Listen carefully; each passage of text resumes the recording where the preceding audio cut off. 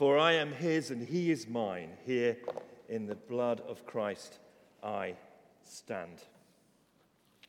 We've sung some wonderful truths this morning, haven't we? Let's pray that God will speak to us as we open his word. Heavenly Father, in your Son, Jesus Christ, are hidden all the treasures of wisdom and knowledge. Please enlighten our minds by your Holy Spirit and grant us that reverence and humility without which no one can understand your truth, through that same Jesus Christ, our Lord. Amen. Well, please do keep your Bible open there at Revelation chapter 7. We'll be spending our time there this morning. Revelation is a book that raises a lot of questions, doesn't it? What does 666 mean? Who is the Antichrist? When are these things going to happen? Is it going to really involve the city of Jerusalem? And how much of this picture language actually connects with history as we experience it? Now, another unspoken question is often this: why are you preaching from it? And after all, this is a very unfamiliar, strange type of writing to most of us. And here at King's Church, we've been in this book since September. A good 3 months we've spent in Revelation. And today we're going to pause for now as we go into the Advent season. And the main reason for studying Revelation is that it captures our imagination. It captures and purifies our imagination. It gives us a vision of reality. If you like, we get a kind of God's eye view of what is really going on in the world, in human history, and in our own lives. This visionary quality of this book is something very, very precious. It's giving us a fresh pair of spectacles, a better vision, a way of looking at the world. It's actually purifying our imagination. But as well as raising a lot of questions, the book also asks a few. And one of the most important questions was asked at the end of last week's chapter. If you look there at chapter 6, verse 17. The great day of their wrath has come, and who can withstand it? Who can stand? Revelation uses questions like this as part of its teaching method. Remember back in chapter 5, we saw a vision of the heavenly throne room. It's like we've caught a glimpse into the presence of the living God, into the control center of the universe, into the cockpit. And we see that in God's right hand, which is the place of power and authority, the right hand is a scroll written, full of writing inside and on the back, sealed with 7 seals. And the writer of this book, John, wept and wept bitterly. Why? Because this scroll contains God's plans and purposes for human history, and nobody is found worthy to open it and look inside it. That is, nobody can put into action God's plans and purposes for the world. And that being the case, history would be stuck in an endless, hopeless churn of conflict, injustice, sickness, death and decay. No wonder he wept. God's kingdom would never come if no human being could have opened the scroll, because God has committed himself to work through humanity, and he doesn't just change the rules. But one was found worthy. So the writer was told, cry no more. This one is described as the Lion of Judah. That's the Jewish Messiah. And it said that he has triumphed. But when John turned and looked, he saw not a lion, but a lamb bearing the marks of slaughter. This lamb. Somehow he stands in the center of God's throne. And he possesses divine power and wisdom. Yet simultaneously, he's a real flesh and blood person, even one bearing the scars of a violent death. And he alone is worthy. Now, you know there's only one candidate for this character, and his name is Jesus, bearing the marks of slaughter. Jesus Christ is still in solidarity with the suffering of humanity. And precisely because he's in solidarity, he has got to deal with the sources of evil that fill our world. Do you see that? This teaching about God's judgment is actually a good thing and something that we ought to praise God for appropriately. God will sort out all the wickedness and injustice. And so in chapter 6, the Lamb took the scroll from the right hand of God and began to open its seals. And we see permission given to these 4 horsemen to unleash conquest and war and famine and death. And in the midst of all of that was then the fifth seal.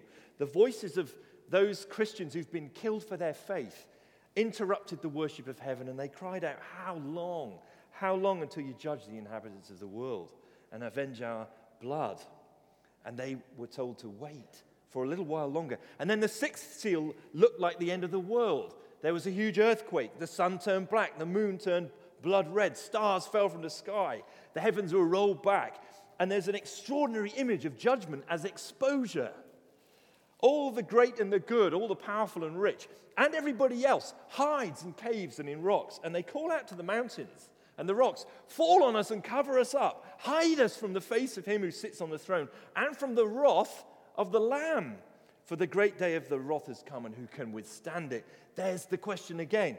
Who can stand in the face of God in all his holy anger at the wickedness of this world? Which one of us would stand? And we ended last week with a rather sobering thought. See these two big screens? If somebody had permission to make a film of your life, of your secret, private life, and every unkind word, every impure motive, every lustful thought, every unjust action, every bit of gossip, slander, the pride that so often fills us, and it was all put on these screens, then who could stand? In fact, who would even stay to the end of the service? We would be so exposed. Now, chapter 7 answers the question, who can stand? And the answer is, these can. Verse 9. "I looked, and before me was a great multitude that no one could count, from every nation, tribe, people, and language, standing before the throne and before the Lamb." These ones can stand. Now, this is an amazing picture for us. We're full of questions again. How can these ones stand, and who are they? And this chapter is going to give us the answers. So I want to look at it with you under three headings. And they all begin with R. The chapter is going to give us reassurance. It's going to give us news of God's rescue. And it will give us a view of reality. Reassurance, rescue, reality. Firstly, reassurance. Verse 1. "After this I saw 4 angels standing at the 4 corners of the earth, holding back the 4 winds of the earth to prevent any wind from blowing on the land or on the sea or any tree." And this is an image of these angels. It's all imagery of angels holding back judgment. It's like there's a terrible tornado, hurricane that's going to be unleashed and sweep through, just harming the earth and the sea and harming the trees. And they're just holding it back, waiting. And the image of 4, the number of 4 in the Bible often refers to the whole world, the 4 corners of the earth. So this is a picture of a global judgment that's coming. Human affairs are going to be shaken by God's judgments taking hold. And while that's about to happen, God's people need to be reassured that they will come through it safely. And that reassurance is what we are given here. That this chapter is telling us it's going to be okay. It's going to be okay, no matter what you might feel now. Verses 3 and 4, we read of a seal. Again, this is a different kind of seal. Have a look at what it says. Verse 3, "Do not harm the land or the sea or the trees until we put a seal on the foreheads of the servants of God." Then I heard the number of those who were sealed, 144,000 from all the tribes of Israel. Now, a seal in the ancient world could be a bit like getting an envelope and marking it, "Do not open." Very important, official communication, only to be opened by the addressee, that sort of thing. But a seal could also mean something that was sealed as a special possession, something that's reserved for special treatment. And here this is an image that God's people are going to be sealed on their forehead, a personal touch to say that you are mine. God's saying, you're one of mine. I won't forget. I won't overlook you. Every single one is identified by this sealing. What is it saying? A nightmare is coming in the world, but God's people will be safe and secure. So who's in God's people? In verse 4, he hears a number, 144,000 people from all the tribes of Israel. And verses 5 to 8 list them. And well done, Miriam, for reading all through that. I don't expect these are your favorite verses in the Bible, are they? From the tribe of Judah, 12,000 were sealed, etc. I don't expect you've got these verses on a fridge magnet or embroidered on a lovely cloth in a frame. But let me share how excited I am about these verses. My preaching professor, when I was at college, said, always bear in mind that by Sunday morning, nobody else is as excited about the Jebusites as you are. But I'm excited about this list. It's a census. You know, when you count how many people there are, we had a census recently in this country, didn't we? Now, there are only two situations in the Bible where this kind of census is taken. The first one is for tax purposes, aren't they always? And the second is for war. Now, it seems unlikely that we're talking about taxation here, but the context has a great deal about war and conflict and standing firm and fighting.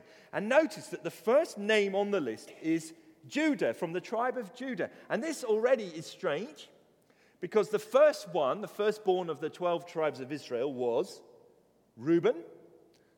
I know a few people around here who've named their firstborn Reuben in honor of that. So why is Judah here? How come he's jumped the queue? Well, the answer lies in the identity of the king, the Messiah. He's going to be a descendant of the tribe of Judah. That was a great promise given to David, 2 Samuel 7. And so this Messiah, remember, is the Lion of Judah. He's a son in David's line. All that stuff about Jesus' genealogy that we're going to read at Christmas, or the first few verses of Romans that insist Jesus is a descendant of David on his human side, all of that makes sense given the history. Jesus had to be from the tribe of Judah. Judah comes first. So this is the tribes of Israel being redefined as Jesus' people. Now, there's another strange detail in this list. It's that the tribe of Manasseh is included, verse 6. And it's possible that some Bible nerds among you will remember that Manasseh was not one of the 12 sons of Jacob. He's not one of the 12 tribes anywhere else. He's the son of Joseph. So not only that has happened, but another of the 12 tribes has dropped out. Anyone here called Dan? Dan is one of the 12 tribes of Israel. Dan doesn't make it into this list. Sorry, Dan's. So what's going on here?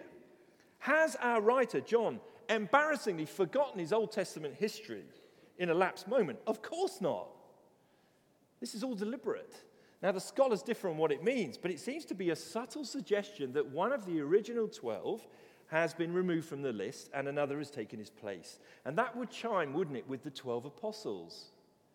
Jesus chose 12, and one of them had to be removed, Judas Iscariot, the traitor. He was disqualified, and his place was taken by another, Matthias. Once again, this is the ancient people of God, the tribes of Israel, now redefined as Jesus' people, headed by the apostles. Okay, but why are there 144,000 of them? Some people have got into trouble with taking this literally. Famously, the Jehovah's Witnesses decided that this was the limit on the number of God's people. But they had to redefine it when the number of Jehovah's Witnesses went over 144,000. Actually, the book of Revelation itself gives us a tip-off. Further on in chapter 14, this group of 144,000 appears to be made up completely of male Jewish virgins, which seems to be an unlikely demographic, doesn't it, for the whole people of God. Now remember that Revelation is this certain kind of writing. It's called apocalyptic. Numbers in it aren't just about maths, they're about symbolic value. And the number in the Bible of God's people is 12. 12 tribes of Israel, 12 apostles chosen by Jesus. So the number of God's people in the Old Covenant and in the New Covenant is 12 and 12. So if you multiply 12 and 12, you have 144. Now what number do you use if you want to express something enormous, a superlative number? You probably say a billion or a trillion or a gazillion, wouldn't you? What they said was 1,000. 1,000 is a really, really big number. So if you get 12 times 12 times 1,000, you have the number of the complete people of God, 144,000. But notice what happens next. It's a difference here between what John hears as he's being told about this number and what he then sees in verse 9. Have a look again at verse 9. After this I looked, and what did he see? Did he see 144,000? he saw a great multitude that no one could count from every nation, tribe, people, and language standing before the throne. Now, we've seen this pattern before in the book of Revelation. Remember back in chapter 5 when John was told, he heard the Lion of the tribe of Judah has triumphed, but when he looked and saw, he saw a lamb. The lamb reinterprets what he's heard. Here we have, he hears 144,000. He sees, unpacking it, a crowd that's so big no human being could ever number it. Now, who's in this crowd? People from every nation. This is the word we get ethnic from, ethnos. It means a body of people united by a culture, common traditions, kinship. People from every tribe. Tribes are a subgroup of a nation that are linked with a distinctive bloodline. It's people from every people. That's a body of humans tied to a specific territory with common cultural bonds. Maybe we would say a country. It's people from every language. It's every linguistic group. And by the way, every linguistic group in the world does not yet have the Bible. It's an unfinished task. There are thousands of unreached people groups left. But this is the people of God. It's giving us a vision. You just pause for a moment and get a vision of this. People from every nation, tribe, people group, and language. And so many you can't count them. That's who's being saved. And we're very fortunate because we live in a time in world history where we are actually seeing this. Lindsey Brown, writer, described how in 1910 there was a global conference in Edinburgh, and it had representatives on the Christian faith who were talking about world mission. And 95% of the participants came from the Western world, 5% from the rest of the world. A similar congress was held 100 years later in 2010 in Cape Town. 5,000 Bible-believing leaders from across the world came together. Only 35% were from the Western world. 2/3 from the majority world. That's just an indication of how things have changed. During the last 100 years, the Bible-believing church has exploded all around the world. No longer can anybody say that Christianity is just a Western religion. The majority of Christians today are outside Europe and North America. The 6 countries with the largest number of Christians, Bible-believing Christians, are no longer in Europe. They are China, India, Nigeria, Brazil, United States, and Korea. There's been a huge sea change in just 1 century. And bear in mind that the job isn't done yet, and many people still haven't heard about Jesus. Now, John just caught a glimpse of it. He sees this throng. These people are victorious. They alone can stand in the day of God's anger. They wear white robes like priests. They wave palm branches, signaling victory, and they just burst out in praise. They say, "Salvation belongs to our God who sits on the throne and to the Lamb." This is a great reassurance, friends. It's here to reassure us. Whatever happens, God will save his people. They are before the throne, safe forever. But how? The answer is they've been rescued. My second point, rescue. Look with me again at verse 9 to 11. Let's look at verse 10. They cried out again, "Salvation belongs to our God." Salvation means rescue, being saved, being rescued from peril. And all these angels are standing around, and the elders and the fallen creatures are all falling, and everybody's singing and praising God. Praise and glory. They're just blown away by it. And then one of the elders, that's one of the church leaders, comes and he asks a question in verse 13. These ones in white robes, who are they and where did they come from? Now, John is standing there and he's been asked the question. I wonder what you would have said. But John, like every good student, knows when it's time to bounce the question back at the teacher. You see how he replied? "Sir, you know." And any school children here who haven't gone out to youth work, this is a good tip for you to take into the week ahead. If anybody asks you a question at school, you're not sure of the answer, just say, "Sir, you know." And of course, the elder did know, and he's glad to provide an explanation. And he says, verse 14. These are they who have come out of the great tribulation. They have washed their robes and made them white in the blood of the Lamb. And you say, well, that hasn't made it a lot clearer. That's what teachers do, isn't it? But it can be opened up simply. Now, suffering is part of God's kingdom. We already learned that in Revelation chapter 1, verse 9. The writer himself identifies himself, who's a brother and companion in the suffering and the kingdom and the patient endurance that are ours in Jesus. So with Jesus, you get the kingdom, but you also get suffering. And you get patient endurance to live through the suffering. And the churches that he's written to, 7 churches, have all experienced various degrees of suffering. Some of them have been outright persecuted. They've been discriminated against. They've lost their status. Some would have lost job opportunities. Some have lost their family. Some have been persecuted unto death. Tribulation is a word meaning a state of great trouble and suffering. And this letter is actually written to prepare those little Christian communities in Asia Minor to get ready for a nightmare which is going to come. And it did come. And he's saying here, you can get through it. And we're not facing that kind of tribulation, are we? But, tribulation comes in many forms.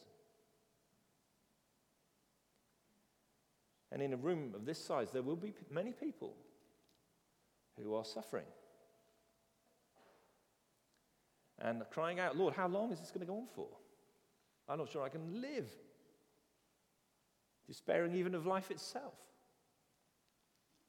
Such grief, such unresolved anguish, such feelings of betrayal, such hurt. How long, O Lord? You pray that prayer of the Bible. You can come through it. You will come through it if you place your trust in Jesus Christ. That's the only firm foundation for life and death. That's the only guarantee for our future. That's what he's talking about when he says they've washed their robes in the blood of the Lamb and made... how could you wash robes in blood and make them white? It doesn't make sense. It's imagery again, that somehow the blood of this person makes us clean. Whiter than snow. Not a spot or blemish between you and God. Everything is wiped clean. Your relationship with God, if you're a Christian believer here, is like a blue sky with not a single cloud in it. Because you've been washed. This foundation for life and death is referring to the cross of Jesus, his work on the cross, where he gave his life consciously, deliberately. The strong one laid down his life for us, the weak. His death was not an accident or a tragic example. It was a substitution. He stood in my place. He stood in your place. And he paid our ransom. He paid our debt to set us free. Amen. So this vivid image of being under the blood, it's quite gory, isn't it? It's quite graphic. But it expresses this fact. Somebody gave their lifeblood for me. He bled to death. He gave his life. He expired. He died so that he could give life to you. And his life will never end. This resurrection life that he gives us. So let me ask you today, I don't know what's going on in your heart. What are you trusting for your life? Who do you ultimately trust? Here's how one definition of the Christian faith put it. This is from the Heidelberg Catechism from 1563. Question: what is your only comfort in life and death? Answer: that I am not my own, but I belong with body and soul, both in life and in death, to my faithful Savior, Jesus Christ. He has fully paid for all my sins with his precious blood. He has set me free from all power of the devil.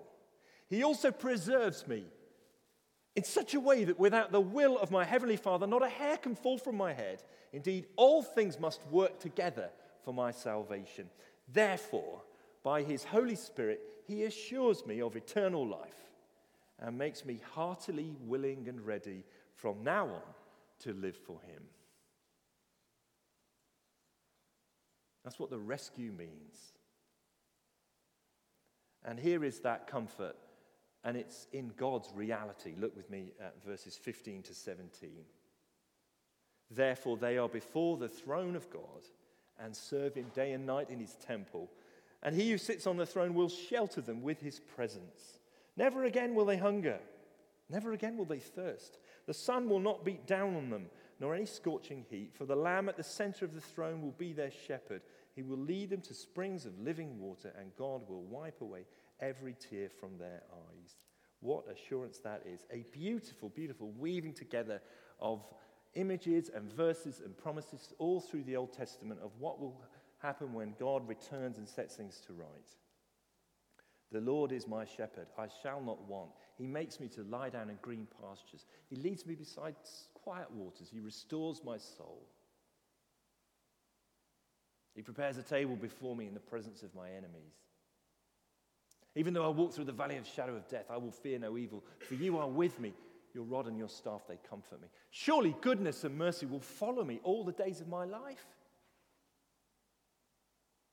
And the imagery of people in a sun-parched, dry land being sheltered, like the Israelites were, able to shelter with God in the tent of his presence.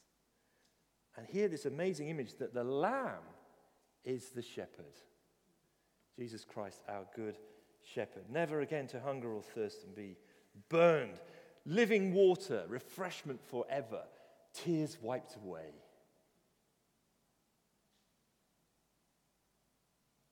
This is a picture of the world we all want. But it does give us a problem, doesn't it? What about now? What about the suffering church all around the world? We thought last week about the thousands of Christians being killed for their faith every year. What about the suffering that you're going through, whatever that may be? There seems to be some kind of tension here. On the one hand, we've got this amazing promise. On the other hand, you've got to come through the great tribulation.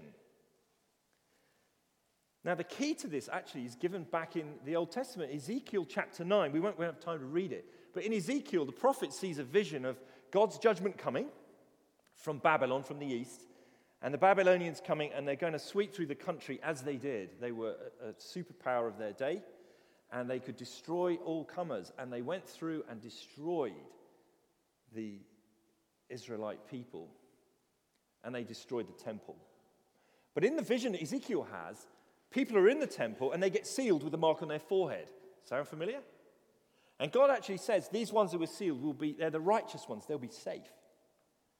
And when the destroyers come, they come to the temple and these ones are safe. Now, the strange thing about that is, number one, a lot of righteous people did get killed by the Babylonians. And number two, they didn't start at the temple, they started at the edge of the city. And number three, the ones who got rescued and taken away were quite a mixed bag, to be honest. They weren't all the righteous ones. So it's as if what Ezekiel's seeing and what actually happened seem to be out of joint. And what that's telling us is a clue, actually, to understand Revelation, which is this. When God gives you his perspective on reality, it will be different from what you and I can see. But God's vision is more real than our perspective. I know this is a bit mind-blowing, so I'm just going to say it again. God's vision is more real, more really real, than our perspective on life and the world. You might say God's vision is more real than history. Because God here makes this extraordinary set of promises to his people that he's going to protect them, keep them, they will be ultimately safe and secure and blessed. And yet they're going to go through this terrible tribulation. How does it work? It works like this. We follow a lamb who is a lion who is a slaughtered lamb, and we go wherever he goes. And so part of following Jesus Christ is to be willing to walk with him through the suffering that he will allow you to endure, knowing that all things will work together for your good. And God will bring you through it holier, happier, and better than you would have otherwise. You will be dressed in a white robe and absolutely pure. So we live with this kind of tension, that we live in this present time, which is a time of suffering and darkness, yearning for hope, praying for the future. And the Lord says, wait a little while more. But here's a vision to see things differently. Here's what can happen to you if you get this perspective. I want to tell you a little story as I close. How this perspective can strengthen you for every storm. Horatio Spafford was a prominent American lawyer and a committed Christian. The family decided to take a holiday in Europe. This was in the latter years of the 19th century. And they were a very affluent family. So Horatio sent his wife, Anna, and their four daughters on ahead in a boat, while he stayed back to finish business to join them later. November the 22nd, 1873, while crossing the Atlantic, the ship was struck by an iron sailing vessel, and 226 people lost their lives. All four of Spafford's daughters were drowned. Anna Spafford survived the tragedy. Upon arriving in England, she sent a telegram to her husband with these words, "Saved, alone." Spafford then sailed to England, going over the location of his daughter's deaths, and he wrote these words on the journey. "When peace, like a river, attendeth my way, when sorrows like sea billows roll, whatever my lot, you have taught me to say, it is well with my soul. Though Satan should buffet, though trials should come, let this blessed assurance control, that Christ has regarded my helpless estate and shed his own blood for my soul." Now, why was he able to write those words and find such comfort going over the watery grave of his daughters? And here's the answer, and it's in the theology of his third verse. "My sin," oh, the bliss of this glorious thought, "my sin, not in part but the whole, is nailed to his cross, and I bear it no more. Praise the Lord, O my soul." What is your only comfort in life and death? It's that I belong to my faithful Savior, Jesus Christ. And my sin, all my rebellion, all my failure, all my wickedness has been taken away and nailed to his cross. And not only mine and yours, but sin with all its consequences in the world and in the universe is going to be wiped out. There's a new day coming. There's a better tomorrow. There's a whole world to come. The home of righteousness. There's a new creation. Who can stand? We can. Let's pray.